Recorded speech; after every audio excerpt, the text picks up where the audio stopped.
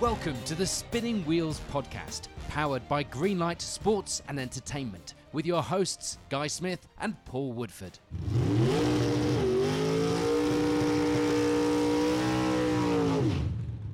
Welcome to episode 18 of the Spinning Wheels podcast. Just a reminder that you can catch up with the full series so far, featuring star guests from a full spectrum of four-wheel motorsport, wherever you get your podcasts, or indeed on YouTube if you want to watch along. Guy, 2020 has been pretty difficult for motorsport. You know that more than most right now, because you should be somewhere else, not sat doing this. You should be in France. It continues to be difficult. This has been a bit of a way to take a step back and kind of delve under the skin of what we love about this sport. You as a racing driver and a rally driver, and me as an enthusiast and a circuit manager and and a presenter of rallying. We've really got under the skin of it, I feel. Yeah, I mean, I think we all have such kind of high-paced lives, don't we? We're kind of rushing around and with stuff that we're doing with work, with racing and what have you. And I think with the whole sort of lockdown, it kind of gave us a chance to sort of sit and sort of assess everything and think about it, and actually realize just how much we love, motorsport, in whatever capacity that we work in it. And it's been really good to sort of reflect and talk with different drivers, co-drivers, people like Brian Gush and hear behind the scenes stuff. So it's been really good fun. I really enjoyed doing it. So yeah, I think most importantly, this keeps coming up on social media, the dogs and cats thing. It's dogs all the way, unless you're an engineer and then you like cats because you're thinking. That's true. So I'd be interested to see what today's guest has to say, because we'll see if that continues. But looking forward to it. Talking of which, we're back on the loose stuff for this episode. Most of these contacts have been from Guy's little book of contacts. Well, this is another one that we share, actually. A tale of raw talent, I think we put on social media, and kind of perseveration against the odds. A career that started at the grassroots of the sport and has reached the top of British rallying. Matt Edwards is our double reigning British rally champion, a BTRDA champion. Right now, he should be defending that title and going for number 3 after starting this season on his home event with the dominance that saw him start over the last 2, but he's not, which is bad for him, but it's good for you because he's an excellent storyteller. Welcome to Spinning Wheels, Matt. Thank you. Good evening. You said earlier, good evening, it's very formal. You started earlier by, in the message, you said plenty of material to go out, because you and I have crossed paths quite a few times during your rally career so far, but it really did start right at the grassroots. You started as a club rally competitor, family into motorsport, in a fantastic looking Mark II Astra. Just talk us through those early years, and you can't have ever have thought that you'd have achieved what you have achieved in the last couple of years. No, that's right. Even what we've achieved recently, you wouldn't have said even 3 or 4 years ago that was possible. But 2003, I found through the British Rally Forum a Mark II Astra shell in a barn in Ludlow, near Ludlow. The cage had already been done, so with basic mechanical skills at the time, that was really good. So I didn't have to find anybody to weld a cage in. It wasn't in a very nice state, but a long time on my back in the garage, and rubbing down the floor and rubbing down all the arches, and inside it was a lot of surface rust on it, and the garage was so small I had to push it from one side to the other side of the garage to get it the other side so I could work on it. And so it was 12 months of that whilst I was working in a gap year from university, basically. What were you studying at uni? Business and HR I did at Keele. So that really got in the way of the rallying. HR doesn't sound very HR when you're pushing your rally car on the garage. No. But no, I mean, and I'd in the years before that, I'd saved up a little bit of money from the job I had at local Vauxhall dealers, scavenging through the parts bins for old Astra bits, and I'd upgraded what then was a 4-door road car with bits that I could transplant into the rally shell. So I basically built the road car up as a rally car over 12 months, shoveled it all into the rally car, and then did the Cambrian in 2004 as my first event. So I didn't do any karting, didn't do any road rallying or anything like that. I just had eyes for going and doing the Cambrian. And you grew up in rally country, didn't you? Llandudno, of course, and your dad very heavily involved with North Wales Car Club. So a bit of a family influence in the early days as well. You wouldn't believe it, but he actually had no idea that I'd bought that car. For the first few weeks, I'd had it over there, and it was only when I said, right, we're going to Ludlow, bring a trailer, and we turned up at this barn, and there was the car, and he didn't actually have any influence or input into me getting started. So, even building the car was very little input. I wanted to do it myself. I wanted to learn what, I then, transpired to be very important. Learn the skills that would, when you break down in the stage, you're the one that's got to fix it. So those skills have come with me through the whole, the 17 years now. And, it's been very important to be doing it myself. How were those first few rallies then, Matt? Because obviously you said you'd not really done any karting or any kind of like real kind of motorsport. So you're kind of learning as you go. You don't know if you've got any talent or if you're going to be any good. I mean, literally just setting off and going. I mean, you've literally no idea. So at what point do you think, actually, I've actually got a bit of speed here. I've got some talent. You'll notice, Matt, that I didn't do the easy joke there. You scoffed at it. It'll come. It was, the first, probably, I did one rally that first year, 2004. Then I think I only did 4 or 5 local events, a couple at Sweet Lamb, Astra stages at the time, and then the Cambrian again. And, the car was nothing. I don't think it had 100 horsepower. It was a standard box and, very basic suspension. And it wasn't really till 2007. We had a little bit of help from an engine builder in the Forest of Dean called Spud Gardner. He did as a head for a 1300 engine. The car was still only 100 brake. I put a decent gearbox in it, and we were actually second 1400 that year in the Astra to Clive Wheeler. And that year, I remember the Quinton with Andy Murphy sat next to me. Was a very eventful day. We were, I wouldn't say we put it off, but we were having moments all over the place. And we were actually, I think, 4th or 5th 1400 halfway through the day. And I'll never forget people coming back down the line of the cars at a delayed start, wondering who this lunatic at, seeded car 217 was actually 4th or 5th 1400 in an old Astra. And I think that was where there was the sort of glimmers of hope that, we were getting somewhere, and there was some speed to be had. That's 2 lunatics in an Astra, isn't it? You and Andy Murphy. That's a combination. I know. Yeah. Well, Andy did his first rally with me, the winter stages. I think it's the year before that. He did his first rally together. Again, that was just a bit of fun at the time, but we both got quite serious quite quick, and we enjoyed it. But I don't really know at what point I tried to make a career of it, to be honest. But it just developed as it became more serious, and then bit by bit, as the profile grew, I guess I started getting asked for tuition, and 10 years later, that's kind of where we are.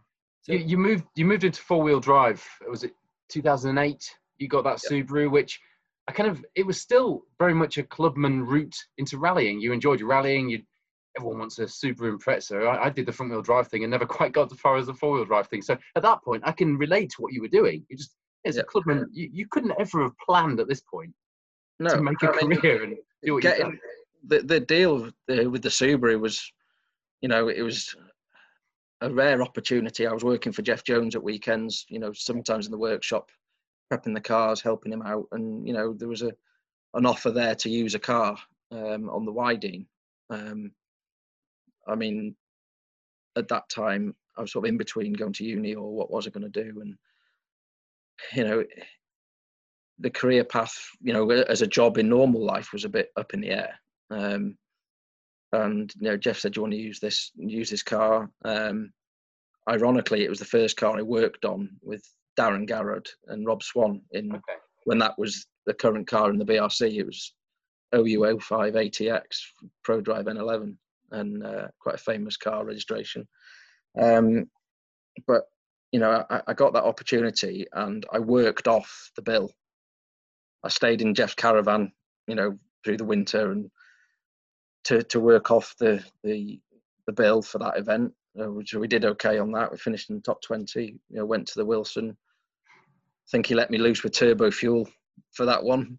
Didn't have the anti-lag, but we had the fuel. And then the next event, we finished in the top 20 again. We had the turbo fuel and the anti-lag, and we finished in the top 10. So, that year progressed like that. And, fair play to Jeff. That was, a massive help giving me a leg up. You know, not a lot of money changed hands, admittedly. You know, I was still at uni, didn't have a lot to give, but his generosity and his support at that point, you know, I did a lot for him, you know, in the workshop, you know, off my own bat, and you know, supported him on his events that he ran his customer cars on, and you know, it worked well for us both. But you know, it was definitely a leg up that got me to you know, culminated in selling a few of the cars, his hire cars that I was driving. So I didn't have one for the Cambrian, and then ended up in the Evo and had third overall on the Cambrian that year, which, you know, special stage covered quite well. I can still watch the video of that today. Yeah, there were good days. So you've gone from 4-wheel drive back to 2-wheel drive, because of course British Rally Championship and the route through rallying seemed to be going back towards front-wheel drive, didn't it, at that point? Is that the reason that you dropped into the Fiesta ST Trophy? Well, in November of 2008, I moved up to Cumbria and worked at M Sport. And a conversation with Andrew Wheatley about what I did next after a good result on the Cambrian was, well, there isn't really a viable 4-wheel drive option.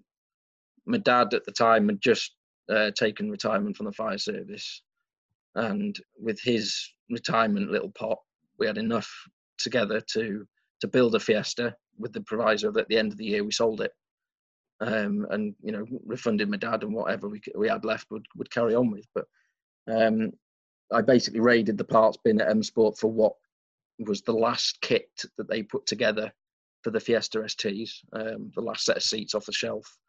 A couple of development parts that had been cast aside ended up on the car, which, you know, weren't, you know, was no advantage, of course. But and we just set off on the Fiesta trail, and you know, that proved a great championship. We had a couple of good battles with Craig Breen. We won the Bulldog, second on the Wilson, and we ended up second in the championship, even though we had a bit of a mad couple of stages on the Ulster. We knocked it against a tree and took the back wheel off, but that's fairly well documented. That was your first taste of the big event? Yeah, that was my first year tarmac rally I ever did was the Isle of Man with Rob Fagg that year. You know, we didn't have the recce because we were doing the challenge, so yeah, it was a bit of a controversial year. I think M Sport would agree. You know, with balancing the results from a group of cars that were doing almost a different rally with no recce, with ones that were doing a recce and doing the full international. So amalgamating the results proved a bit tricky when there was cancelled stages and things. I remember the Manx was quite controversial with one long stage being cancelled, and we had cars were they, Matt? Then? So what were the front wheel drive? Yeah, just the Group N Fiesta, 2-litre front wheel drive, dog box, good dampers. Yeah. You know, cracking little car, real good handling little car. Yeah. And like I say, we finished second in the championship, which was brilliant. You know, really good year, good consistent finishes. But you know, we got into the shootout at the end of the year, the M Sport shootout, and it was really good to go through the fitness test. But the reward was a job at M Sport, so I already had that. So although I made the final thing, you know, I had a conversation, said, look, is it worth given your current position sitting on the panel for the meeting? I said, well, no, I've enjoyed the experience. And during that event, my car that I'd built, that I was running, I'd hired to a New Zealand driver, and he wanted right-hand drive car. And we'd done a practice run, and he started off in his practice run, and I think he changed about 4 gears and chucked it in the trees and wrote the car off. Oh. And I'll never forget, Malcolm said, right, you can use our car, but if you bend it, you own it. And it was a left-hand drive Fiesta. I'd never driven a left-hand drive car before. And I went from what is now the little quarry where they have the service area. I drove it down to the main road, drove it back. And I was actually quicker in the left-hand drive car than I'd done in the first run in my car. So that was a bit of an experience. But the relevance of that is doing that. A lot of risk. Yeah, there was a lot of risk, yeah. Especially with your boss telling you if you bend the car, you own it. So that was an experience. But the relevance is the proceeds from the destroyed car, which was insured, paid my dad back and left me with £6,000 towards 2010, which was probably the year that things really started happening, if you like, with progress. And we went to Steve Black Group with Callum. Callum had run that car the year before. Yeah, this is the MGZR 1400 we're talking about. Yeah, Yeah. So at this point, though, you've on the British Rally Forum, you mentioned it earlier. You've gone from being a kind of a club name that people start to talk about, and at the point where you got second and you're in the championship, in the Fiesta Championship, with people like Craig, things started to look like you were actually sort of stepping up a bit of a level in terms of who was talking about you and where they were talking about you. Was that evident from inside Matt Edwards' head and inside the car, or was that just something I've seen as not really, because my budget was always, still is a tuppence of what other people have available, but it was always 110% of what I personally could put into it. It's always been probably more than I should be putting into it. Yeah. And shall we say, 2010 wasn't really what I'd wanted to do. I wanted to continue in BRC, to continue, like we talked about a Super 1600 car with Steve Black, but the budget was nowhere near. I literally had the £6,000 and some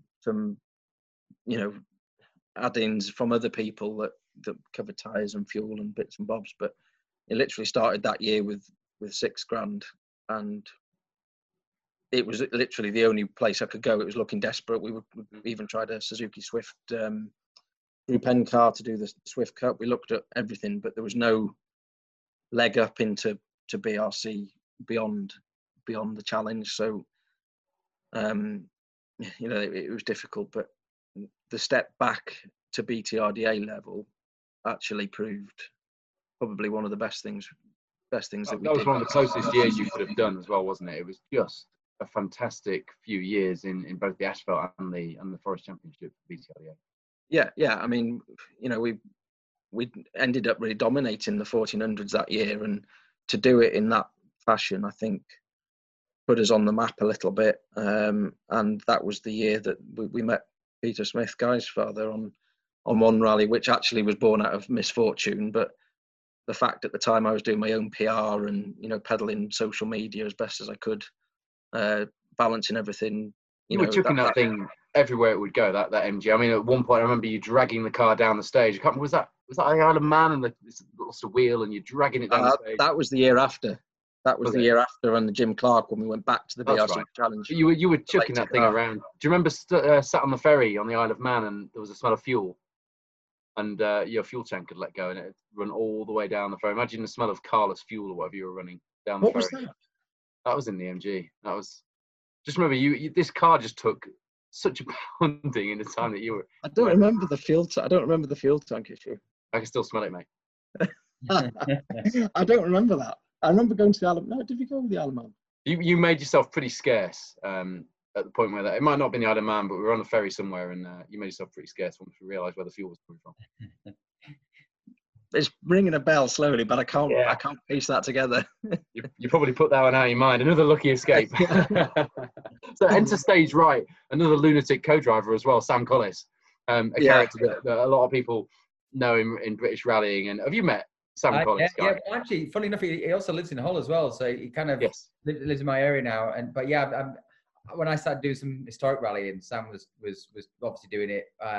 It's been a few different drivers over time, but he's an absolute legend, such a character. Yeah, great character. So, and I think it was really, to be honest with you, when we go back about my dad, sort of getting involved with Matt, I think a lot of it, I remember Sam pushed quite hard because, we knew Sam and be like, bloody hell, Matt, he's, you've got to see him. He's like, he's really quick and, he's unbelievable.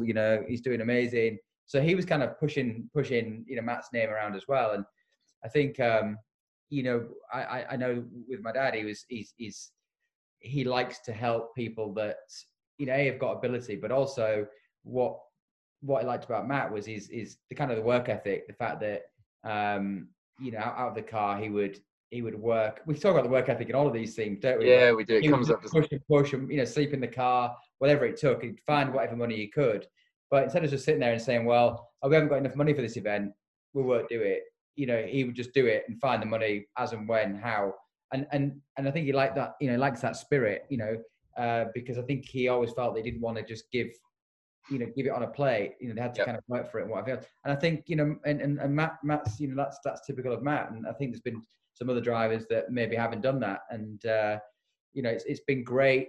It's been great to see Matt progress, because he's been given the opportunity, better opportunities as he's gone along, and he's grasped it, and he's grabbed it by both hands, and obviously the results have speak for themselves. So, yeah. And Matt, at this point, you are pedaling as hard as you can go, and like you say, it looked like a real rut, because you're in this kind of no man's land. It wasn't a natural progression route really anywhere, was it? No. I mean, that was what was really difficult, because we lacked probably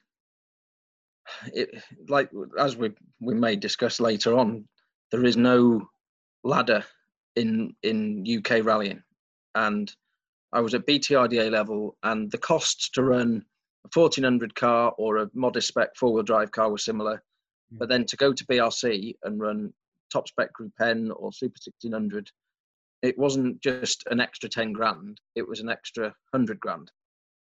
And the chances of making that leap were, for me, slim to none at the time.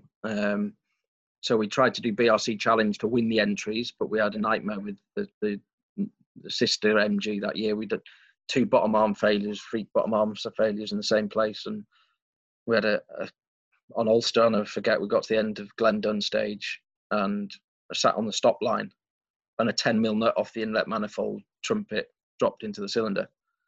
And we just had a series of freak things go on like that. So pretty disastrous 2011, although we won the Bulldog and a couple of other events in 4-wheel drive cars with Jeff Jones again. Yeah. 2012, we went down the Evo route, back into BTRDA, but a more aggressive go at 4-wheel drive, shall we say. Again, limited budget. I was doing the car predominantly myself. I remember that you had different wheels on all 4 corners on one particular service area. I think it's maybe the Widing, and you were changing them all yourself. And the tires were matched, but the wheels were different colours and stuff.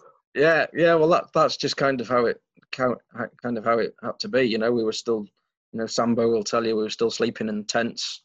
The budget was going on car and just get into the rally. There was no extravagance at all towards it, and that was a brilliant year. To get that experience in 4-wheel drive was huge. I loved the BTRDA events; they were great events to do. It was good competition, and I think we were second overall in the championship that year against there's a lot of World Rally cars in there, and it was a Group N plus car rather than a B13. Really, it didn't have a lot of power, but it was like an IKEA shifter in the gearbox. It was made a unusual H pattern gearbox, a sequential, so it wasn't a sequential gearbox as such, but it did the job. It was reliable. How did you find the 4-wheel drive cars after being sort of predominantly with the front wheel drive stuff? When you went to 4-wheel drive, did you find it was a big change, or did you kind of adapt to it pretty easily?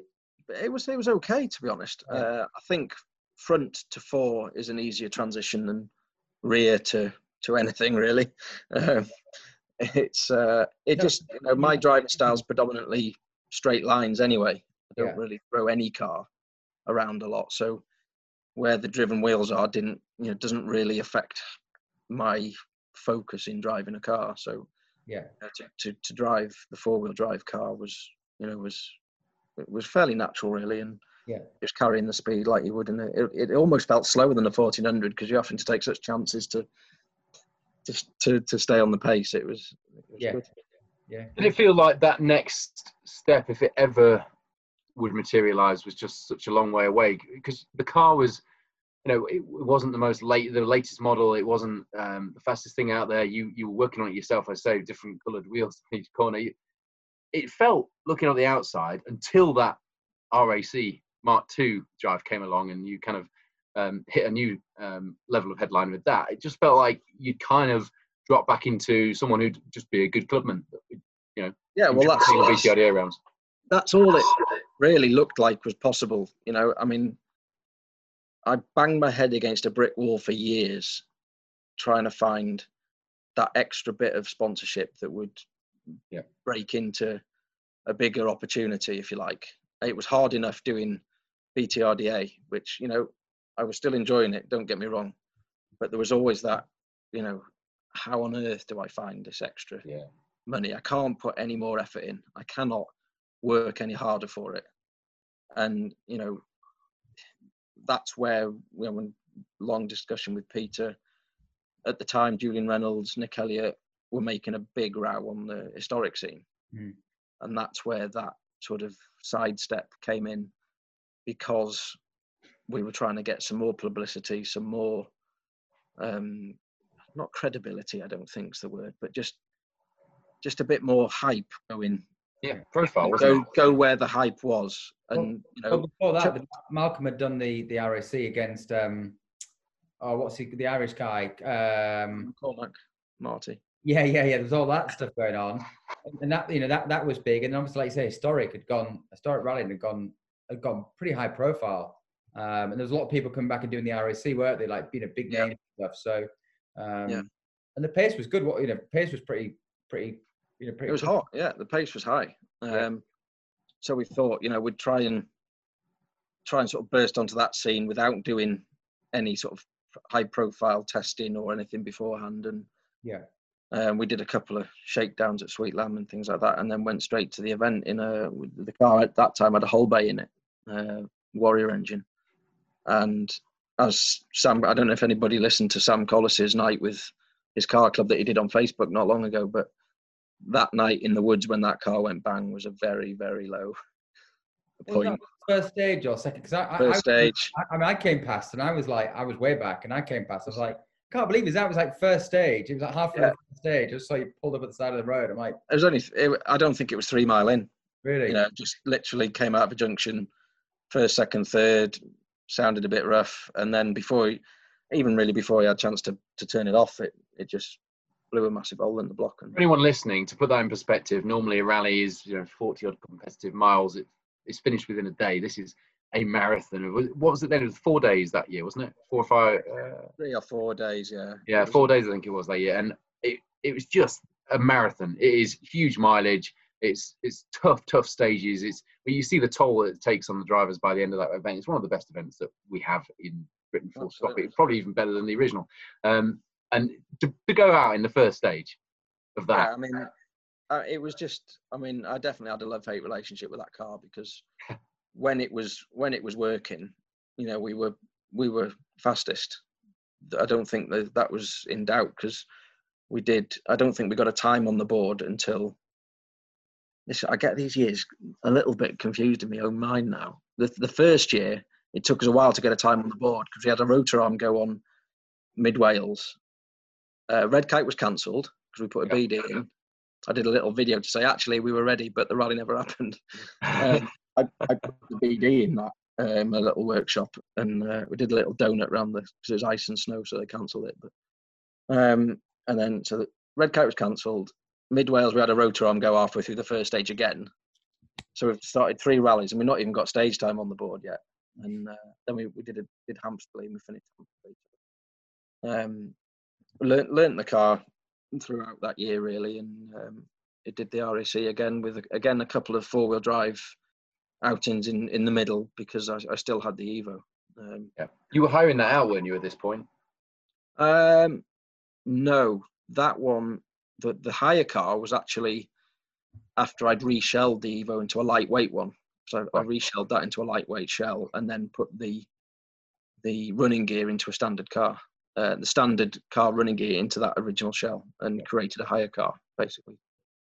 It looks really like your focus had really shifted from really pushing anything career-wise and more towards running a business to sustain you, then doing the odd event, which you continue to do. But was it 2015 that you did very few?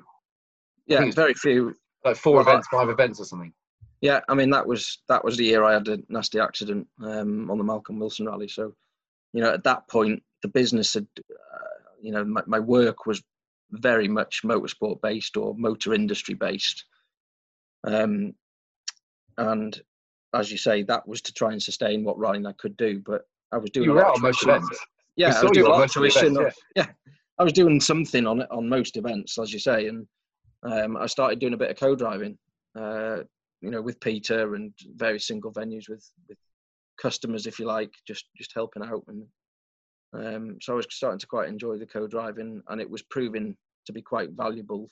Well, people saw value in me co-driving, as a driver and helping out, doing both jobs at once, if you like. And but yeah, 2015 was a tough year with the accident for sure, and knocked a lot of the wind out of the sails with where we were going. But Literally. at the same time, that was where more opportunities started to come through with Peter, with Swift.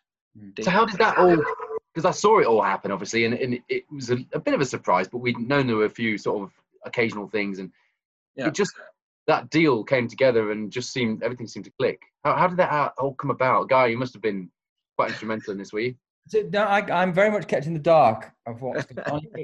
With my dad, he does what he wants, and he just does what he wants. So basically, if he's doing it, he's doing it. He doesn't really consult with anybody, which you may know. So, I remember him doing it. It was great. Obviously, as I said before, to get back. He just wanted to help somebody. He was enjoying his rallying. He'd rallied a long time ago. He got back into it.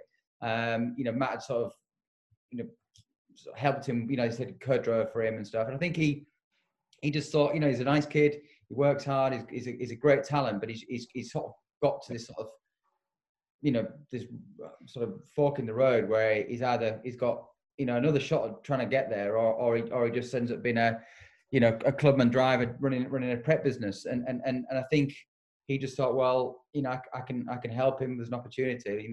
Let's go for it. Maybe it was a bit of a gamble, but it certainly paid off. So, You drove quite a few different cars in that year as well, Matt. 2016 was the year of drivetrains for you, wasn't it?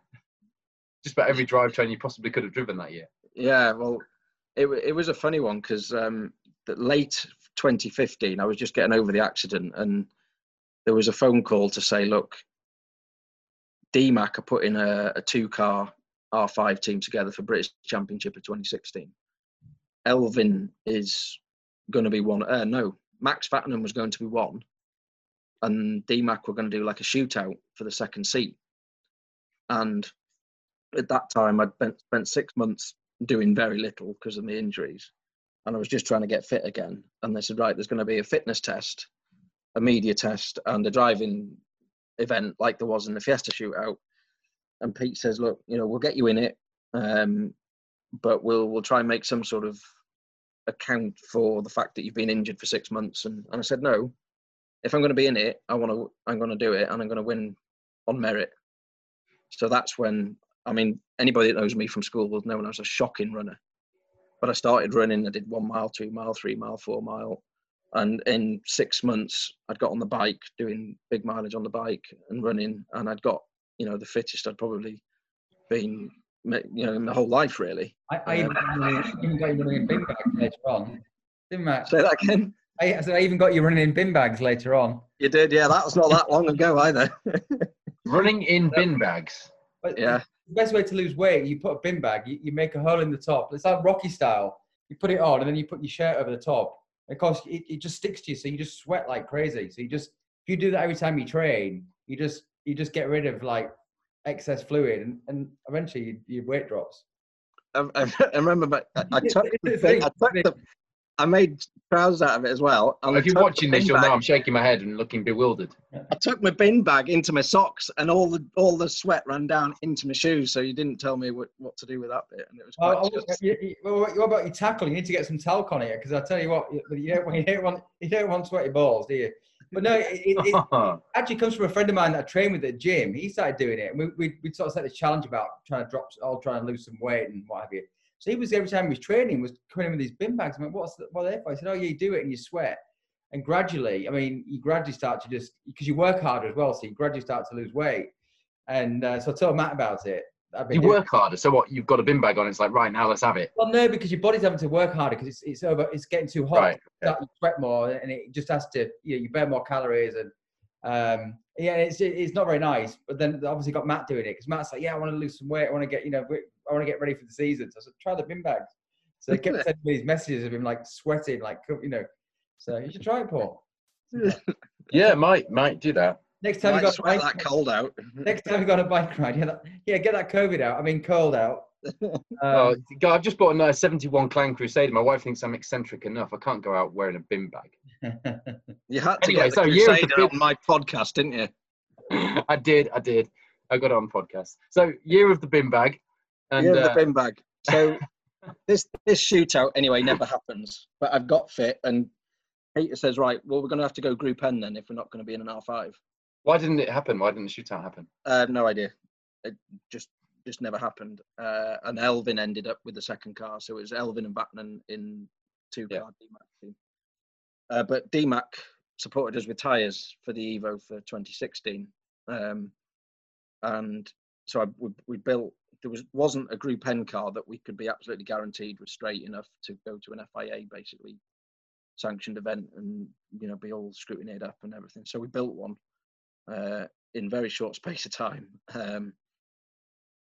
I just seem to remember there still is a really difficult neighbour at the workshop whose window overlooks sort of like the entrance to my workshop, and I remember cutting out like cardboard and covering the skylights so that the lights could be on inside, but they wouldn't show that I was there because he would complain to the council if I was there after 6:30. So I used to put spotlights up, blank out all the lights in the building with these cardboard cutouts so I could work all night on the car. And I got the car built in about 5-6 weeks. A little bit of help here and there from people, but and we went and did the Bulldog, and I think we were 4th, 5th overall after the first night of that. And I believe it was after that event that Peter originally went to the board at Swift and said, right, how do we get this R5 show on the road? And it wasn't until the engine had burnt a piston at T. Croix. We went to do T. Croix as a test for Circuit of Ireland, just to drive an Evo on tarmac, which I'd never done before. And I was peering down the bores of this car. Head had come off, block had gone away, and I'm looking down this empty block, head in the engine bay, thinking, I've just built this car, I've pulled it all to bits, it's got to be on the ferry next week to go to Circuit of Ireland. When is this going to provide some sort of reward for, what seems like endless blood, sweat and tears? And I remember the phone was resting on the block in the engine bay. Pete was on speaker, and he said, I just said, when's it all going to be worth it? I've just had enough of this. How long do I keep doing this for? And he just said, don't worry, it'll be worth it. And I said, yeah, I know, we've said this before. And he said, don't worry, there's an R5 coming through Swift with your name on it. And that was I can remember the feeling that came over me when he said that now. And it was just like absolutely mental. And he said, if you go and finish the Group N job off before Ulster, we can do Ulster and the Manx in the R5 at the end of this year. And that's what we went and did. But that was like, I couldn't tell anybody either. That was the deal. I couldn't tell a soul apart from the person that was stood next to me when the phone call was on. But that was a cousin of mine, Reese. He was there just checking that I'd put the timing back right on this engine. But yeah, that was a massive moment. And so how was it? You got behind the wheel of the R5 then. So the first time you get to drive it, where was it and how was it? Well, we actually, with that going on in the background, we did Carlisle stages in the M Sport test car. So my first taste was just a run up and down Kirkbride Airfield in one. Did a bit of a seat fit in and all the rest of it. And to be honest, because I'd driven that many different cars, even to that point, okay, not really power or, the R5, as most people know, isn't the most powerful car, but it's the braking and the handling. And Dynamics. to be honest, I just let rip. Just went up and down this runway flat out and got a feel for the dynamics of the car, the braking, the turning. And John Millington was sat with me. He, it was a massive influence in that event, getting me through that. And it was a mega experience. And then we went to Pete's little place outside Penrith and had a little go on the gravel the day before the rally. And yeah, it was a mega experience. Yeah, good. You're in an R5. It just must have felt like everything you'd done now looked like it was taking a bit of shape thanks to the support from Swift and from Peter. Yeah, that's right. And because of various things that I'd done along the way, so I'd always had sort of like a left-hand drive road car knocking around, since that incident in M Sport where I hadn't driven one. It's like, well, what if somebody chucked me the keys to a left-hand drive rally car?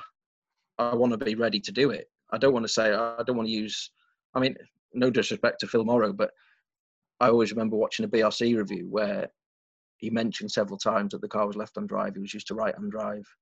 And I thought, I just don't want to be using that as not an excuse, but I didn't want it to be a reason for me not to perform.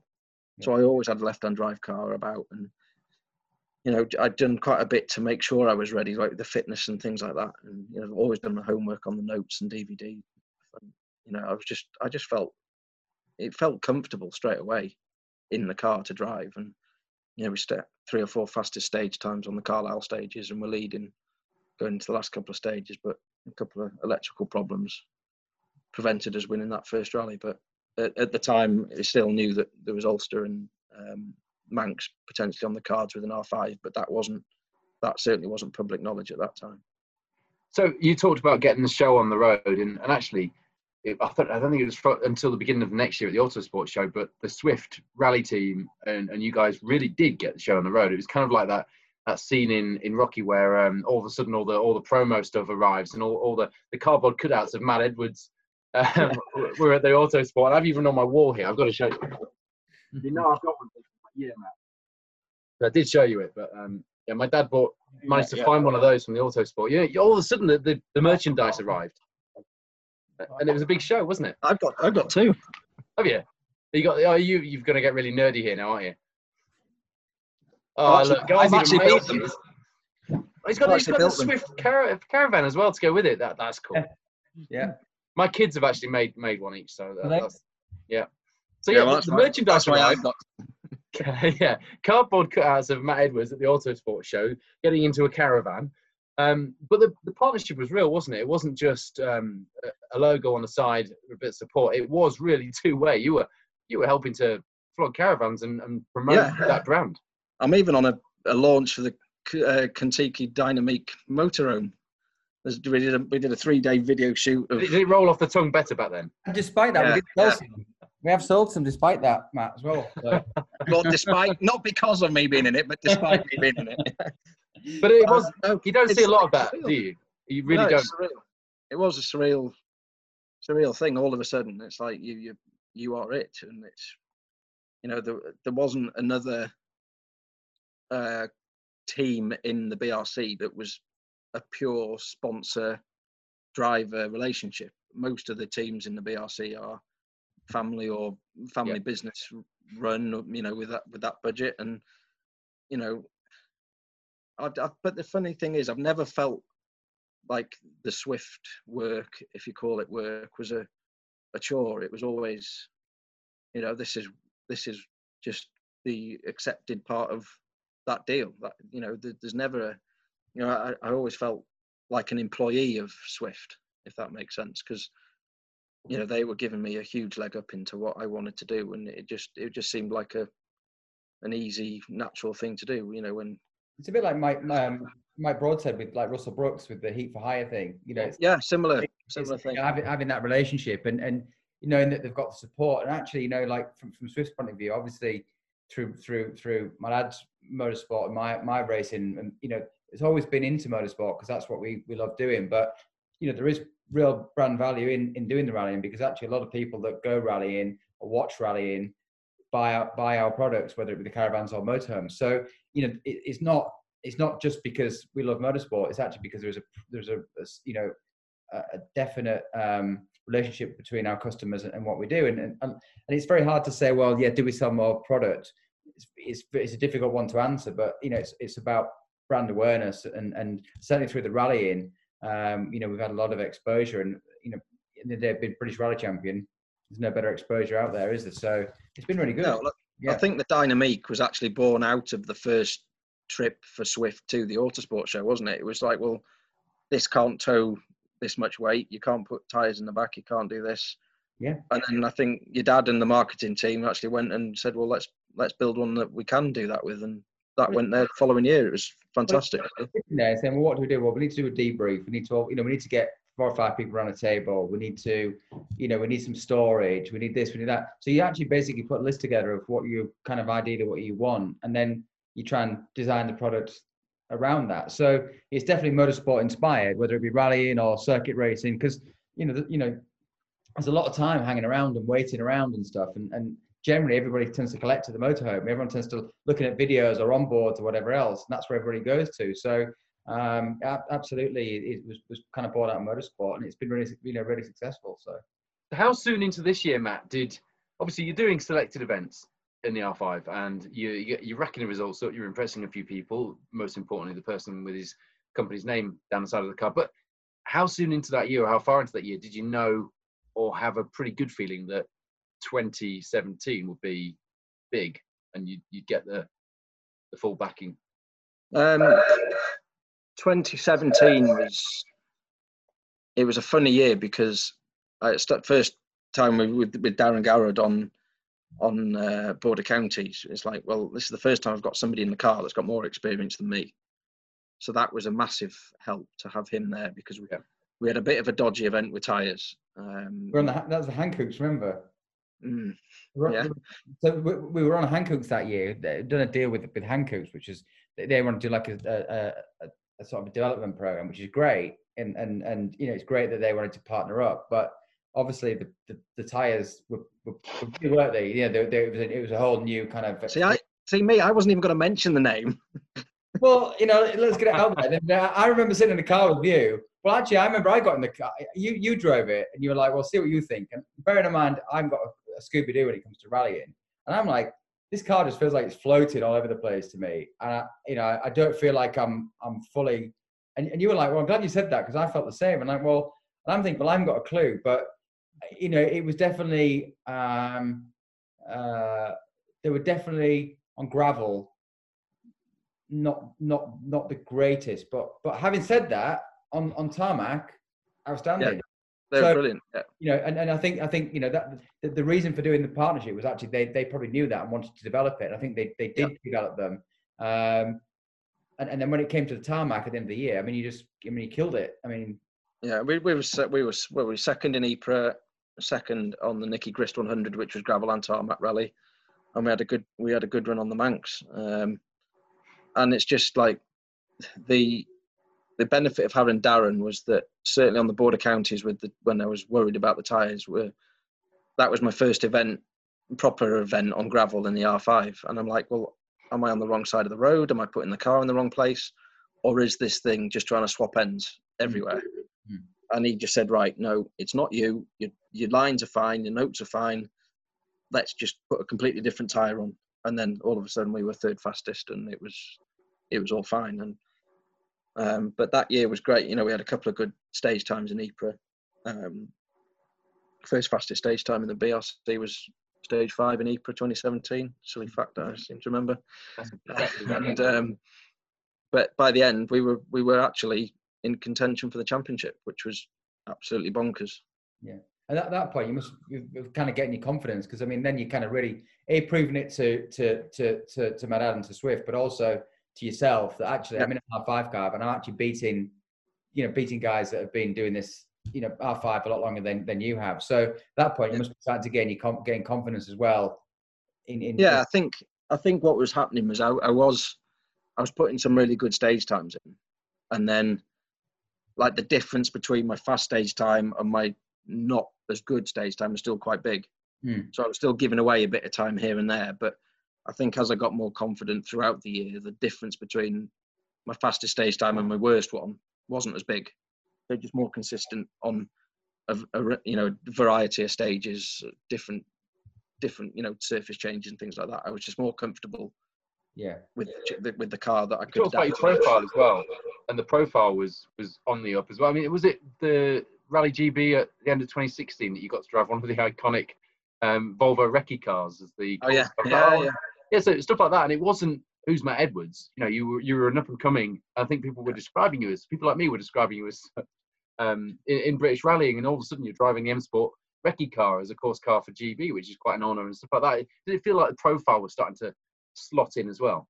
Yeah, definitely. But I know you don't think, like talking about that side of it. I know you're a bit like no, Guy. it's not.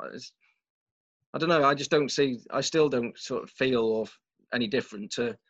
I'm still stretching myself beyond to try and do it. So my perception, it may be if I'd been paid £100,000 a year to do it, and there was helicopters flying about and nice cars outside, then maybe that situation would. Oh, did I have that wrong then? Sorry, yeah. Did I have that wrong? The perception is definitely very different. But no, I still feel the same as I did in the Astra. I'm still doing 110% to try and make it all work. But in 2017, you're doing all these things by the Laxey wheel with Cronin and Freddie Harlin, and it's like you've still got a mathematical chance of winning the championship. And as it turned out, what happened on the Isle of Man got me a seat in Rally GB in the full M Sport setup, treated like a works driver for the weekend. It was like a this is your life. What's the Jim will fix it type of weekend. I remember you commenting. Yeah, probably isn't one of them. It was kind of, it's kind of like, the wipe your feet when you get in the car and stuff and all. Yeah, yeah. And it's like, because obviously we'd run the car that year. We'd run it ourselves, and they've done a great job, and the guys are great. But of course they're all it's a steep learning curve because we've got this. This is Andy and Andy, isn't it? In Andy, yeah. And they still do all our stuff now, and they're brilliant. But brilliant guys. It's it's a big learning curve because they're kind of learning the car and everything else. So. But yeah, obviously Matt had done the rally with M Sport, and I remember like Dad said, M Sport's so professional, and they have an umbrella for when they get in the car and do this and do that. And I'm like, they're gonna get spoiled, they're gonna get spoiled because, then the following year we actually did the deal, with M Sport to run the car, because. But did you remind Malcolm just as you climbed in the car, Matt, that it was one time a day not long ago that he was lending you his Fiesta on the basis that if you bent it, you bought it. That must have felt quite surreal. Well, it was really strange because I remember when I was working there, to go to the lunchroom, I used to have to walk along the top corridor at M Sport, that's above the workshop. And I used to, every time you'd go there, you'd perhaps walk a little bit slower than Malcolm would like you to, and look at the cars and look at what was going on. And literally 10 years later, I did the same walk and my car was down there. That must have just been a fabulous feeling. Mental feeling for that to be going on, because obviously that was the start of 2018 then. And so tell us about GB 2017, your experience as a works driver then. Beyond the wiping your feet and having an umbrella held out for you when you got in the car, did it feel like the bubble could burst any time, or did it? Because you must have still felt, if you feel you're still pushing beyond your means, as it were, you must have felt like this bubble could just burst any time, just grab everything. Yeah, I felt a little bit more established with what was going on, because even at that time there was a bit of a plan towards 2018, and there was a bit of momentum there with what we'd done in 2017. We'd helped them sort out on the Manx, and we'd therefore got a good drive in on GB. And was that where you dropped right back, wasn't it, for the points on the Manx? Yeah, well, we had a problem on the last stage, and Keith ended up winning the driver's title as well. Look at that smile.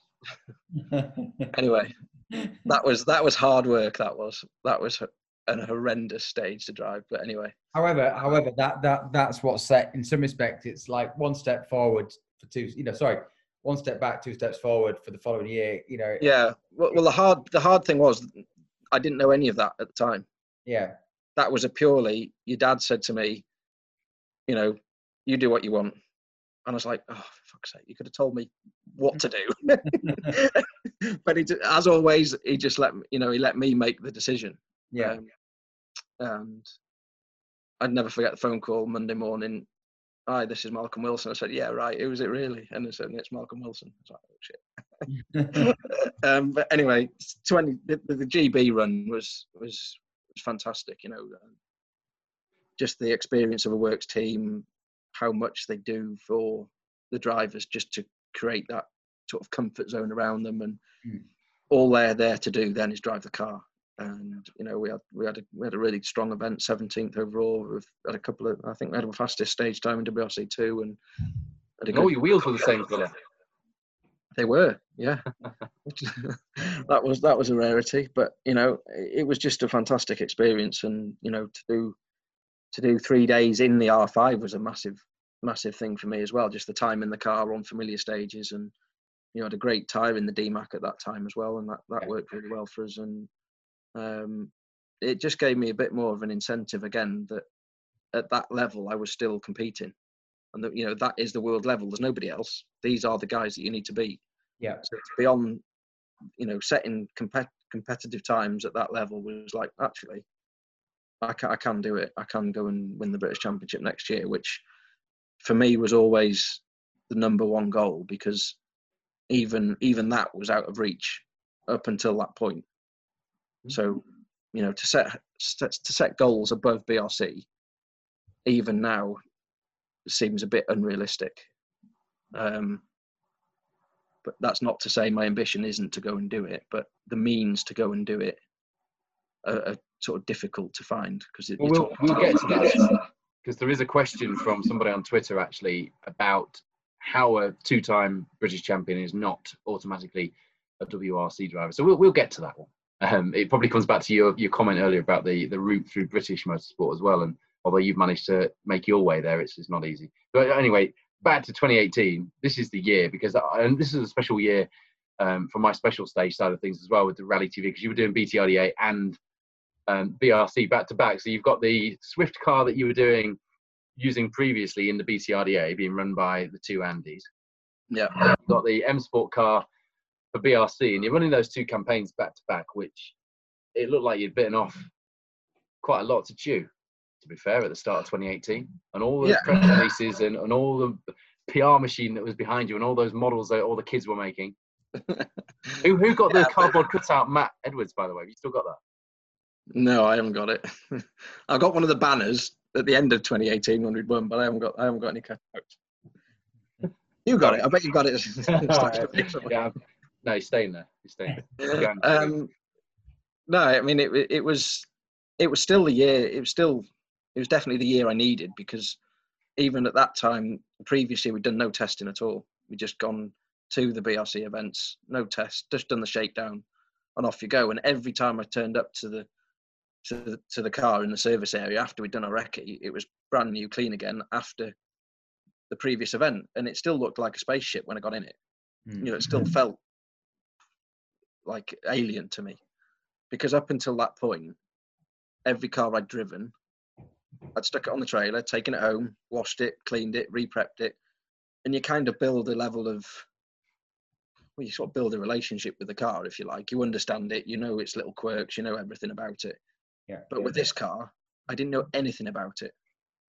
I didn't know anything mechanically how it worked. No, nothing. I hadn't even seen underneath it, you know. And it's like, that was a really strange and difficult thing for me to understand, and to drive a car that I had no understanding of. You know, just throw it through that rut or throw it in the ditch there and drive over everything you want.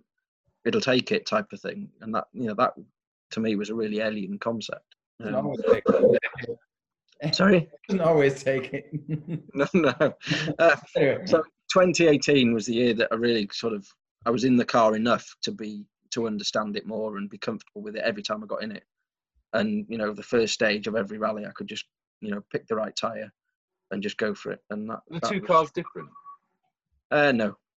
The setups from one we were using on the other, and vice versa. As we found a thing that worked or didn't work, we would, you know, what the BTRDA was a test bed for BRC really. But that year, so fortunate to have a test before every rally as well, and that was just like an incredible year of building the knowledge in those cars that, you know, I felt it topped up every rally as well. It wasn't like I would get out the car and get back in it without retaining it.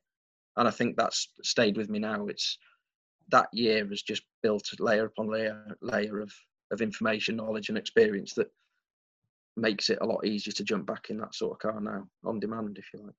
And of course, I know you say that the BTRDA. Sorry, so that was the first year that UASA joined as well, wasn't it? As a partner, that was their sort of introduction to rallying, which they'd done a little bit with previously. But that's obviously starts a relationship with the guys there, which obviously, you know, goes on to develop. But yeah, it must have been good to have their support as well, in addition to the stuff with Swift. Yeah, and Pirelli was a big help as well. You know, we had a Pirelli tyre engineer there every time, and you know, that information, that, you know, everything then became a science. It was very detailed, very well professional. That's kind of how you do it. It's not even a case of, you know, it looks flash. You know, there is a tangible benefit on the clock to what was going on that year. And there must be some pressure, because obviously at that point, from M Sport's point of view, you know, selling R5 cars is their business. And in terms of the BRC, you know, as they've done the year before, they really had to win it in order to, you know, sort of sell cars. So now it's on your shoulders to do that. You're the guy. It's not Cronin now. It's you. You know, the pressure's on you. How does that feel? You know, having that, because you know, before you're probably doing it for yourself, and the pressure's like, how am I going to get to the next event? But now you know you're going to do the event. It's like, well, how, you know, now I've got to perform and I've got to win. So it's a different pressure, isn't it? Yeah, it's different. But I don't think I ever felt it in that way, because there was such pressure to get to events before. Yeah. Now that there was a guarantee, not a guarantee, I couldn't obviously go and bin the car every rally, but now there was more, there was a future. Yeah. It was like, well, there's no, the stresses that I normally had, I didn't have, and all I needed to worry about was drive the car. Yeah. There were so many things that I was fortunate to benefit from that year, you know, such as the tyre engineer and, you know, hotels every night. That was a big one. Yeah. You know, just things like that. It actually made it so much easier to do it, rather than the pressure to do it from a pressure of a.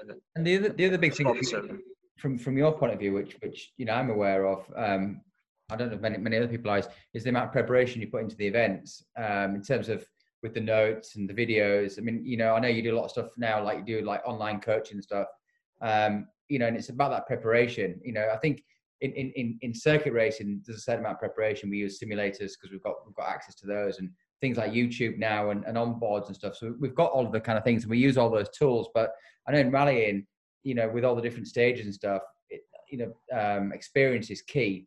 But again, you know, no matter how experienced you are, you still got to go and do your homework and understand the stages, and you know, like you do piecing videos together to make up stages, and you know, there's a lot of work involved, and it's very easy to sort of like take a shortcut and not really spend the time on the notes, not spend the time on the videos.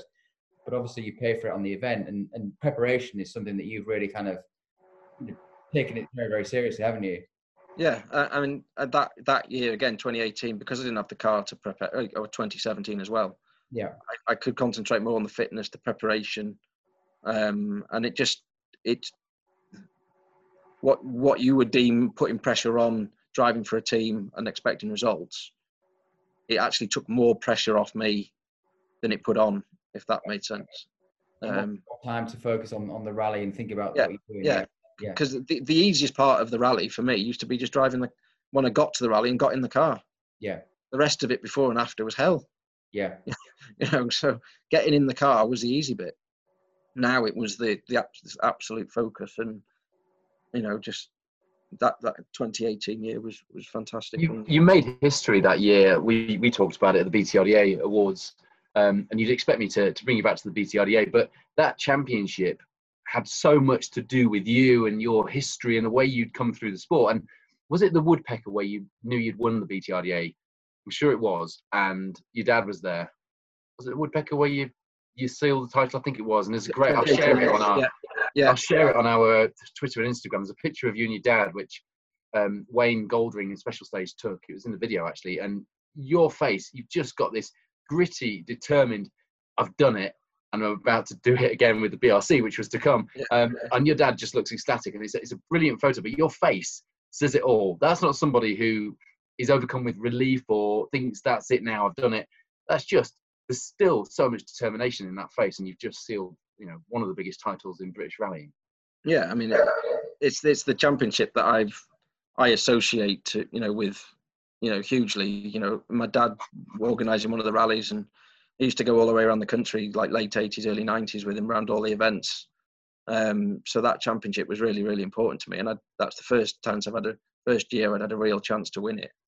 And it was such a, because we actually came back to the finish of the Woodpecker without a rear quarter, because we had a puncture on the last stage, and there were so many things resting on us winning that championship on the Woodpecker, because Matt Smith was due to run the car on the track rod the week after. Yeah, I was supposed to be in the 131 Fiat, and there was something else going on as well.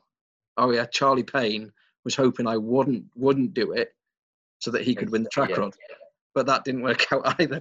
But we started that last stage, and going down to the first corner, I could feel a vibration on the left rear. It turned in, and we ended up in the bushes.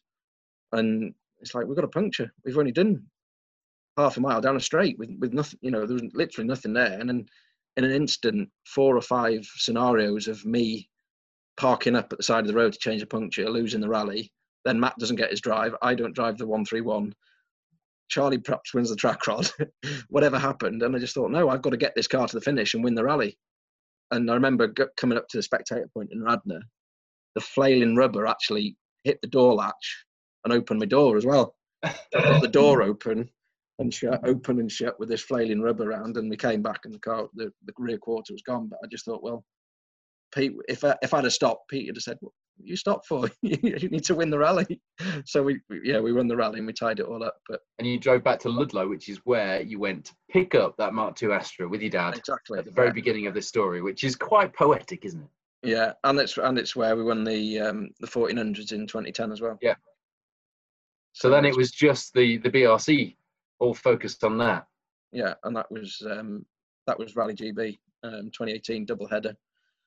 There's a bit of poetry about that one as well, because I actually sealed the title for that, the BRC, on probably my favourite stage in the country, closest to the house, the end of Penmachno, which once again tried to bite me, but didn't quite succeed that time. And it's a famous stage, one that features in your rally, the Cambrian, that your dad organises, of course. Yeah, that's it. Yeah. So again, to clinch the title there. I remember that was quite a tense weekend, wasn't it? Because it's one of those where you just got to finish, and you've got to, and you've got to, in rallying, there's so many things that can go wrong and it'll happen. I know. Well, I mean, it's just the age-old thing. You try and take it easy in a rally, and it all goes wrong. We went into that last stage, and had I been fighting for a position, I'd have taken a cut on the tarmac section that linked the two Penmachnos together, and I'd have taken the cut, and it'd have been fine. But as I tried to avoid the cut, my back wheels got on the shit in the middle of the road and spun us down the road backwards and clipped a bank. And it's like, how did that happen? I was only going for like 30, 40, well, it's probably a bit faster, but it felt like such a sedate approach speed. And we ended up having this incident and back wheels flapping around, and we tried our best to secure it. And we had to drive 100k with this back wheel flapping around all over. And Alex Laffey and Patrick were behind us, sort of trying to guard any view from the back as to how badly this car was crabbing all the way home, but we got it there. And I remember watching on the live timing. I'm texting my dad. I'm like, "What's going on? What's happening? Where is he? What's doing?" And we were just back and forth on the phone, and because obviously we couldn't actually watch it live or anything, but we were trying to watch the timing, because it only tells half the story, doesn't it? Yeah. It was a bit of a drama, but again, I wasn't believing that car in the stop line of the stage without getting it back there. There was always going to be a way to do it. And I think there's a picture of us, getting out the car, and I'm head to toe covered in Penmachno's finest mud. And, the car was absolutely hanging. There's stuff all over the back of the car that we pulled out to try and tie something together with. The steering wheel was covered, the seats were covered, everything was covered. But just park it in M Sports Garage and they sort it out. You go into bed in the minibus. It's absolutely brilliant. And it didn't come matter. Back the next day, it was brand new. You were at the end of that event, a British rally champion. You join an elite bunch of drivers who people hold up as their heroes, and you've held up as your heroes for years. That must have been, especially making history with doing the British double, as it were, with the BTRDA and the BRC in the same season. That must just have felt very surreal. Yeah, it was. And then come Christmas time, you get the DVD with your picture on the front cover that I've always, I've got the whole collection up there on the shelf, and that's, to have me on the front cover of one was just like, that was pretty cool. It sounds like a very trivial thing, but when you've grown up with those videos as your only real source to see rallying until, you know, Sky and all the rest of it came along. You know, those VHS videos were my link to rallying. I was probably, didn't really know it at the time, but I was probably 4 or 5 years behind what was actually happening. But I didn't have those at the time. So who was your rally hero then, Matt? Who was your kind David Llewellyn to start with. Yeah. And again, that's a surreal one because he's rung me a few times about advice on his son, and I'm like, what are you ringing me for?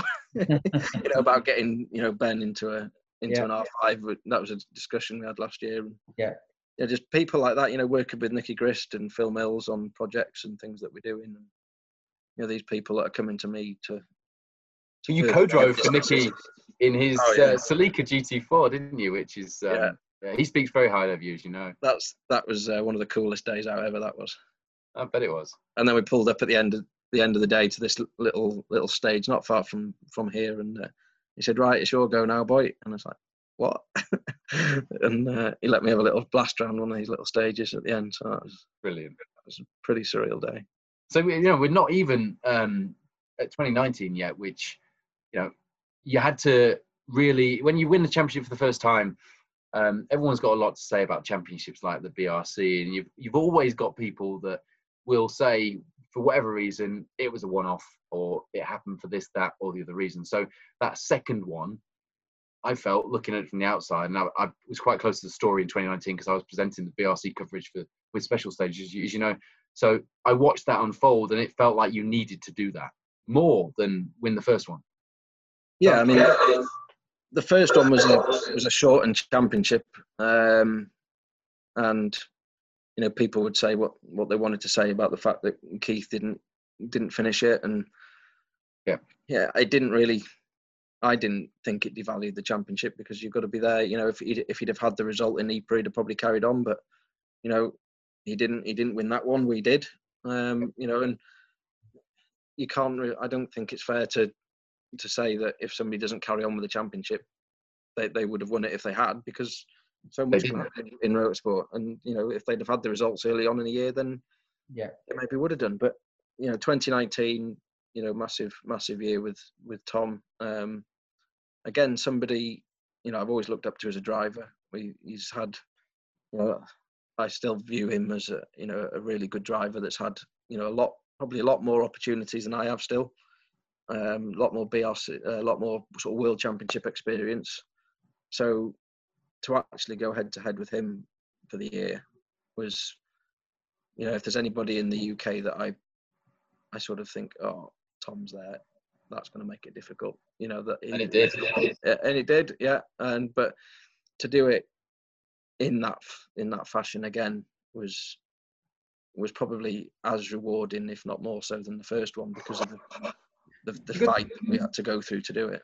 The good thing about it as well, Tom was in Hyundai, wasn't he? Yeah. He had that kind of Hyundai versus, you know, Ford kind of battle, which was great as well. And obviously both cars, I mean, speaking to you, they obviously have the strengths and weaknesses, and you know, it's understanding the strength of your car versus his, and vice versa, and playing to those strengths, isn't it? And you know, it was a great championship to watch and to follow, and that's what really made it exciting. Because you said Tom is a, you know, hell of a driver in a great car, and you know, it makes for a great battle. Yeah, that's right. I mean, Darren, you know, we established in 2018 that there was stages that we knew suited me and suited the car, and we would just cherry pick, really, you know, through the event. That's one to minimise the loss. Yeah.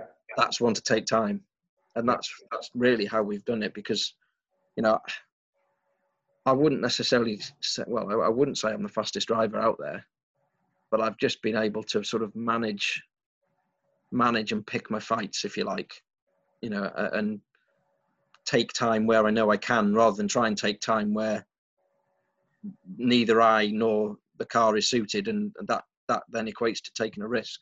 But Matt, you see that in the WRC, you know, like with Loeb or like with Ogier, very rarely, you know, it's a case of do they have the fastest stage time, but they're consistent, bang, bang, bang. They know where they're strong. They know where, like you said, it's reading the situation, and actually, it's not all about the bravado, is it? It's about racking up those points and wins, or not wins, or even you know, those points, positions. Yeah. It all adds up, doesn't it? And Yeah. I mean, it's great, but in the 2 years we've had victories over the people in the rest of the people in the UK that you'd aspire to beat. So, it didn't necessarily all happen in 1 year, but between the two, you've got to be there and you've got to be in it to win it. So. And of course, that win on the Cambrian, that home victory, taking the title and winning your home rally. And so, was that the first time you'd won the Cambrian outright? Yeah, 2018 was, yeah. Yeah, 2018, and then to do double. No, 2019. Yeah. 2019, yeah. Yeah. And then that was good. Yeah, and to come back as a double British Rally champion and start this season so strongly with a back-to-back win on your home event. I know that was quite emotional for you as well. And then it's all stopped. Yeah, it's crazy, isn't it? We started that Cambrian, again, it was a bit of an unknown. Well, it was a big unknown because I hadn't driven the car on gravel till the Friday New before. car. It looks amazing with the UASA colour scheme. Yeah. Yeah, exactly. It was again, there's probably a little bit more pressure with UASA from the point of view of sponsors and living up to expectation, because old Mr. Pritchard was very expectant of good things. So, but I just felt absolutely comfortable with that car the first time I drove it, and it just felt easy. It's not. I don't know if it's the right word, but it's the closest word I can think to how it felt. It felt effortless to drive that new Mark II Fiesta, and when you'd been wringing the neck out of the old one for so long, and the new one would just allow me to drive more how I would like to drive, which is low revs, use the torque, no drama, straight lines. The new car just totally enabled me to do that. And Pimacno is a stage that I know it very well, but I know it's a very difficult stage, and to drive that car through there, it just felt like a magic carpet, really. That's a crazy. The dampers and the suspension on the bit round the mountain, which is notoriously bumpy, lots of bedrock. The road isn't flat anywhere, and just the sensation it got over there, it felt like a motorway, and just absolutely loved the car. And to take the time to get used to it and still be setting fastest stage times was really encouraging, and just a massive shame that it's come to what it has this year. So whatever happens, you go into 2021 as the reigning champion. So target's still on the door. Will there be a door? Is there going to be a car with a cracking colour scheme like you've had for the last few years, waiting at M Sport for you to jump in and drive? We hope so. Yeah, me and Guy were having a little chat just before about what we're going to be trying to work on towards 2021. I'm still as keen as ever. There's no doubt that, despite all this, it's probably given me the only time I've had in 17 years to actually reflect on what's gone on. Yeah. Because it's always been, right, that's rally's done. How do I find the budget for the next one? Or how do I start preparing, or get the onboards out for Ulster or the Manx, or get the, as soon as one rally stopped, there wasn't a week of, oh, that was brilliant, this was great, and all the rest of it. I would pick the bits of onboard that needed to be watched, that weren't great or needed improving, do whatever we needed to do with them, and then it's literally straight on to the next event. But for the first time in 17 years, there hasn't been a date in the diary. And that's been very hard to adjust to. That's crazy, isn't it? But at the same time, been looking at trophies, and you can actually digest what's gone on for the first time, which I've never had the chance to do.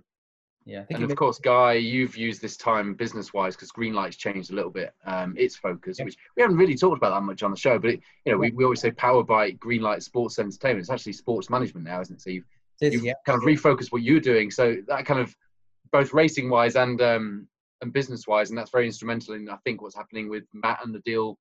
Greenlight's heavily involved there as well. So you guys are going to have your heads together business-wise as well as. Well, we want to make it. We want to make it happen. Obviously, Matt's done an amazing job up till now, and to go back and win a third British Rally Championship, I think it's been done. It's been done before. Never been done before. So not 3 in a row. No, not 3 in a row. So I think it'd be a crime not to be able to go and do that.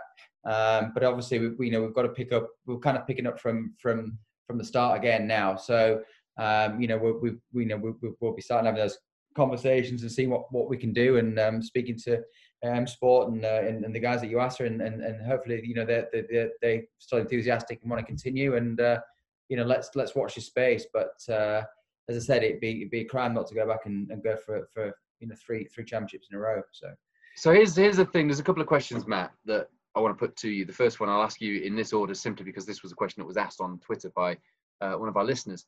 Why is a double British champion not teammates Elfyn Evans in the WRC? Why is, in the olden days, the British Championship was the championship people would come to then springboard off into the World Championship? How, I know it's a very naive question to ask, because lots of things have to happen behind the scenes for that to happen. It's not as simple as you win this, you get this. But you've won the top prize twice, so you've proved beyond any doubt that you deserve to be there. And there's no WRC. I know there's very few seats. Is that route not bad? Should we be doing more? Should Motorsport UK be doing more? Why does that route not exist? And why are we not talking about you naturally progressing because you've won those championships twice?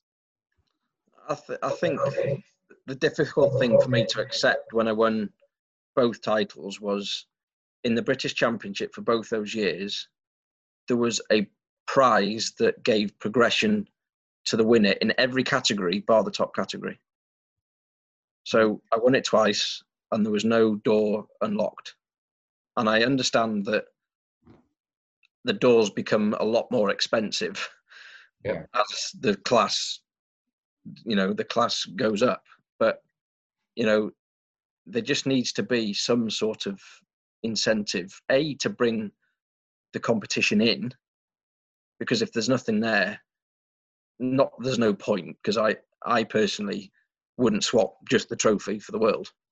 But there needs to be something to drag the younger drivers in, you know, or the drivers from other countries in, to sort of to do the championship, other than just, it's the British Championship, it's the best domestic championship in the world, which I still think it is, given the variety of events, which is fine. But there isn't the depth of competition, I don't think.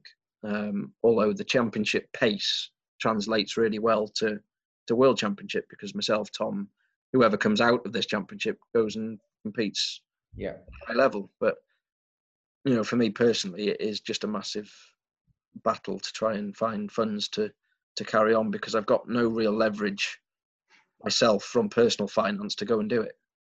It's not like I own a Mark II Fiesta and I need the funds to go and run it. I need 30 grand to hire it before I even start putting tyres and fuel in it. But you're at elite sport level, so there's an argument to say at that level, you should you shouldn't have to, that suggests an air of entitlement, but at that level, people necessarily listening to this, or fans watching from home, wouldn't expect necessarily for you to have to pick up that tab. And again, that's to really, I'm packaging it so simply here. That's the thing, isn't it, really? Because not so long ago, the top drivers in the BRC were being paid good money for doing what we're doing now. So it is difficult to accept. From the OEM's point of view as well, you know, people like Ford or Hyundai, they had more budget available, whether it be, you know, budget for the manufacturer, or they had, you know, more sponsorship available, so they could pick and choose and promote drivers, you know, because they had money around. Whereas now the budgets are so tight. Just to keep running, you know, a lot of it, you see in Formula One, there's a lot of pay drivers in Formula One because these teams need to keep going. You know, before, when you had all the manufacturers involved and you know, even alcohol and tobacco back in the day, you know, they had huge budgets and they could run numerous cars and they could put whoever they want in the car. And I think it's just that funnel just becomes, that pyramid just becomes smaller and smaller and smaller. The opportunities become, you know, less and less and less, and the costs go up and up and up. And I think when you do the British Rally Championship, it's pretty expensive. I think once you start going to European events, it you know, there's a lot more travel, so the costs go up again. And then to go to you know, if that's to do the sort of similar cars in Europe, and then you go to WRC, it goes up, you know, massively, doesn't it? You know, and Elfyn, I think Elfyn's been, I wouldn't say it's been lucky. I mean, obviously the first year with DMAC and stuff has helped him and kind of got him into that next, you know, into that sort of next category or you know, WRC events. But you know, the hard thing is then staying there, because, you know, once you get there, you got to keep getting the results just to stay there, haven't you, Matt? You know, and We heard that from him as well, from Elvin himself, yeah, didn't we? He was a whisker away of being kind of out of WRC, and has managed to sort of just turn that around, and it's come good for him. But it's always fine margins, isn't it? Such fine margins between, you know, success and not. And at the end of the day, you know, it could be Malcolm could ring up and say, well, I want you to do this event for me in wherever, and that springboards then to other opportunities. So all you can do, one phone call, isn't it, that you're just waiting to hear. I mean, I'm lucky enough that, you know, M Sport look after me really well in terms of business, my work. You know, I go all over the world teaching people how to drive R5 Fiestas and, you know, other R5 cars as well. But, you know, there's a really good relationship there. But, you know, the difficulty is getting from the work into the car to drive it on an event, because there's such a high cost. And, you know, my ambition is still there to do it, but the mechanism to do it, you know, but then you look around at, you know, Portugal, Spain, France, all the domestic championships have an incentivized structure that, like, if you win the Peugeot Cup, you get a year in an R5 car. Yeah. You know, and that, you know, a lot of countries around the world have that sort of structure behind them that Motorsport UK haven't put in for rallying. This is a horrible question to ask you, and I apologise for it in advance, but do you think, in your heart of hearts, you could still make it to the WRC? Yeah. I know I can, and my capability is there. I know that. But I banged my head against the door long enough getting into BRC, and that happened. So I only need to try and, in my view, if I can stick around at this level long enough, trying to find a way in, I can do that as well.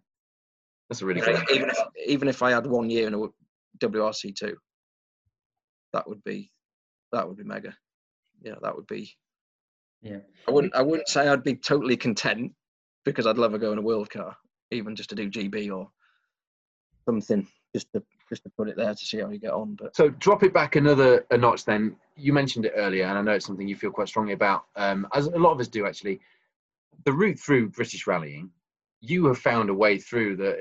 You listen to many of these things, Guy, and there's a lot of chance, there's a lot of this phone call happened, and without Peter and without Jeff before that, and a few other people along the way, including your dad with his retirement prop from the fire brigade, you wouldn't have got where you are. But you didn't follow a path. You were kind of dropping between and hopping between these kind of lily pads, weren't you, all the way through? There isn't really a defined path, is there? There's no path at all. People wanting to be Mark Edwards in the future. How on earth do you do it? I think you've got to keep being there. There would have been no point when there wasn't anything obvious to do nothing, because you've got to be in the service area. You've got to be on events, and I think that's how it's happened. Because, as you say, in the lean year I had doing events, I was still there, and I think that's why I turned like an employed job at M Sport into a business, being around rallying, was that I was always around rallying and around people interested in rallying, and hence met Peter. Because if I hadn't have been around it, doing it all the time, I wouldn't have met the people and had the contacts, and then the opportunities don't come. Yeah, you're more likely to strike up a conversation in the service area than you are sat at home. Yeah, you know, not in there. So out of sight, out of mind. And you know, I say that to a lot of my racing driver kids and stuff. I said it's all about being present and being getting your name out there, because don't just assume that people are going to pick up the phone and ring you up, because they won't. But if you're out there, you're speaking to people, the chances of actually getting an opportunity are far greater. So you've got to be proactive. Yeah. If you're not proactive, I'm sure there's a lot of rally drivers that are sort of listening to this and thinking, well, if I just maybe been because there's been a million times where you've thought about giving up and saying, well, this is it's never going to happen. I'm never going to get an opportunity. And you go to bed and think, I'm going to give up. And then you wake up next morning and say, well, no, sod that. I'm going to do this, this, and this. And is that tenacity that keep going? Because it's funny you say that, because I've never thought I'm going to give up. That's actually never crossed my mind. Really? It's always been, how do I get to the next bit? I mean, even when the car breaks down or there's a problem in the car, I've never found myself swearing and kicking things. Yeah. It's always, how the hell do I get this car to the end of the stage? Yeah. And that, it's funny that it's a subconscious thing, because it just, the give up thing never comes into my mind. And there's been enough low points to give me the opportunity to get out with a justified reason. Yeah. I've run out of money, or this happened, or that happened, or whatever. There's been plenty of those chances to get out. But a lot of people thought, well, I haven't got that extra 500 quid for the weekend, so I won't do the rally. Whereas you'd probably say, well, I'll do it, and I'll somehow find it. Yeah. You know what I mean? But it's a lot of people that would say, well, I'm going to have to sleep in my car. I can't afford a hotel. Well, I'm not going to do the rally. Yeah, well, I think there is a big problem with people's perception of, if I can call it, the perception of I can't afford it. Mm. There's a lot of young drivers there that have got ability, but their level of can't afford it means I've still got my nice car and finance outside. Yeah. I'm still going out partying at the weekend. I'm still going on holiday. Yes. But I can't afford to do that rally. Yeah. My level of it was, I can't afford to do the rally if I'm sleeping in a tent. I've got 4 part worn tyres or whatever. Do you know what I mean? Yeah. There was everything. I was all in. Everything that I could give was in the pot. Yeah. Yeah. I think until you've reached that level of everything's in the pot and I've still not got enough. Yeah. Then you're not doing the rally. Yeah. And I don't think there's anybody currently that is truthfully all in, you know, that thinks that they can make it. And I think that's, you know, probably, okay, people may criticise for that opinion, but I think that is a big part of what is going on in the UK with younger drivers at the moment. Yeah. It's a really, really honest way of looking at it from someone who has got to the top of the sport in this country. I think there'll be a lot of people listening to this, even those who you probably have described quite appropriately. They'll probably resonate with that. I think it'll probably go some way as to giving some people a few things to think about. Yeah, well, at the end of the day, though, it's like I've still not. To say I've still not got anything is not totally true. But you know, there isn't a flash car outside. Mm. And I'm sitting in a flat that's got a little kitchen, a little bathroom, and a bedroom. Mm. You know, the perception that I will never forget, actually, a young lad that I'm working with, Fraser Anderson. He bought a car off me, my Fiesta R2 hire car. I wanted to go and do a test, and I was up all night doing the brakes. The brake caliper seals weren't working. And I turned up 6 o'clock in the morning, slept in the van. When they got there, they found me asleep in the van, and they didn't actually realise till about 5 minutes into the conversation that I was Matt Edwards. They were waiting for me to come in a car, something like that, and with mechanics. And I'd taken the car there on my own. I was I was doing the tuition, and I was the mechanic on the car, all in one go. And they were like, it almost blew them away to think that the double Brit champion is doing that. And that's, you know, that's just me. That's just how it is. That's how I do it. And they couldn't believe that that's kind of still the you know, the perception of the double British Rally champion isn't, you know, towing the car up all night, mechanic, all the rest of it. It's arriving in a nice posh car, and you know, that's just the perception that people have until they really know the story, which is a shame, really, for the state of British rallying. Well, but we're still going. But we still have the most important question of all to come to, which is which involves small furry animals. But before that, Guy has a few more quick fire questions to fling at you. So none of this thoughtful Matt Edwards. I'm going to give an answer that I think that Malcolm Wilson might want to hear if I'm getting interviewed by WRC TV. Just fling us the first thing back that comes to your mind. Yeah. Okay, go. I'll do my best. I'll do my best to sort of tweak these, Paul. Yeah. So, actually, before we go any further, I've wanted to ask this a few times, and I haven't, even when the camera's been off. What are those trophies behind you, Guy, with the racing cars in, like Formula One cars? Oh, actually, these ones, I've inherited these. They are from the Autosport Awards. So they're basically like table. They got the table centres. Sorry. But actually, they actually came from my dad. They're a recent acquisition because he was moving house and they were in his garage gathering dust. And he said, "Did I want them?" I stare at those on the table there, and Have you got any trophies behind you for being able to turn left as well as right? I have actually, but not gravel ones. Yeah. I'm all right on the tarmac ones, but not gravel. As you well know, because you've had danger. You've actually sat with me, which is quite scary. So, well, that answers the question anyway. I thought maybe it was an unheard of prize in Formula One that we'd missed. They are recent. They're recent. I remember staring at those table centres at the Autosport Awards and thinking, "Wow!" And then you see how much they go for in the auction. I know. They're gathering dust. So so I've claimed those. Right. Very nice. Are we ready then? Okay. Yeah. So, Matt, Top Gear or Grand Tour? Grand Tour. Road rally or gravel rally? Gravel. Beach holiday or adventure holiday? You were about other holidays. A what? Oh, holiday? Definitely. This is the big question, Matt. Dogs or cats? Absolutely neither. No chance. Really? Yeah, I'm allergic to both, so no chance. That's the first. Paul's like, I'm allergic to both as well, but I have a preference, Matt. Well, the preference is they're not in my house. That's fine. But you see someone walking down the street, right? They're walking a dog. They're walking. They wouldn't walk a cat, would they? You'd think that was pretty weird, anyway. Although there is somebody in your town. There's a bloke in your town that walks a monkey in a pushchair. What about? Oh yeah. What about? Do you remember Top Cat? Who? Top Cat or Snoopy? They're like cartoon animals. A cartoon dog and a cartoon cat. That way. Oh, no idea. No. Can we just the guy with the monkey, Matt? I don't know. I don't know the story there, to be honest.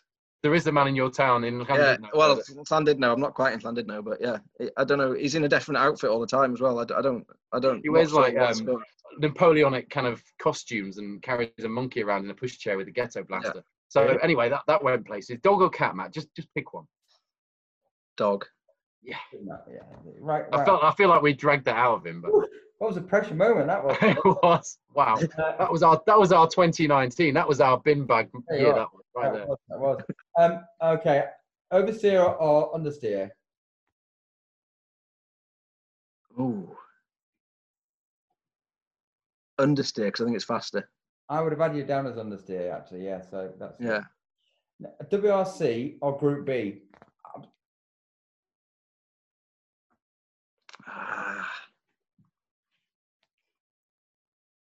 WRC. Now, I'm going to add one in. Go on. Mackinnon or McRae? McRae. Good. I thought you were going to say that. Okay. Now, we didn't get a question from David. In fact, when we started the podcast today, I actually forgot to chase him up. He said he was going to send me one. And actually, my bad, because I didn't chase him up on it. So Paul's got one. I came up with what is the most embarrassing thing you've ever worn? I mean, I thought you were asking me that before the podcast. I thought, why is Guy asking me what's the most embarrassing thing I've ever worn? It was my question. I nearly answered you. I've got an answer. Have you? Wedding dress on my stag do. Have you got a picture, Matt? You got to send us a picture. I don't think I have one. We promised to make a really big deal of you and a big build up on our social media if you send us a picture of the wedding dress. So yeah. we can, if not, Paul's really good on Photoshop, so we can put you in one anyway. Yeah, I was going to say you better send me it because what I'll do will be invariably worse. I really did think that you were asking me that though earlier. I dressed up as a Spice Girl, so don't feel too bad about it. Were you quite impressed that I refrained from actually posting that? I was. It was also a lat image, and if you share them, you get in trouble. So. Okay. What was the Abbey one again? You can ask him about that one. Yeah, we always default. I think we really should default to Jason Placer's question, but it's going to get us in trouble one day. But Abby Eaton asked, would you rather fight 10 duck-sized horses or 1 horse-sized duck? You like the Grand Tour, you should get this. 1 horse-sized duck, I reckon. Why? It's important. Don't know. If you're going to run and if you're going to run and hide, you've only got one to hide from. There you go. Good answer. On that bombshell, no, that's Top Gear. How did you prefer the Grand Tour? So we've gone from Grassroots Motorsport, we've charted what I think is a career that we're talking about for quite some time in British rallying, to the very top flight, and we do genuinely hope we do genuinely hope that you'll make it to the WRC, and if not, it's a brilliant story for the grandkids. Yeah. Well, if you have been watching this, if you've been listening to it on wherever you download your podcasts, you can watch on YouTube as well. And don't forget, we've got 17. Want a 5-star review? Yeah, we want a 5-star review, guys. It's got this review thing going on now. He's had time to think about it in lockdown. And we've got 17 episodes for you to catch up on, from WRC to F1 to NASCAR to sports cars, of course. And right back here on the gravel for rallying with our double British rally champion, Matt Edwards. Once again, thank you for joining us, Matt. That was fun. Thank you very much.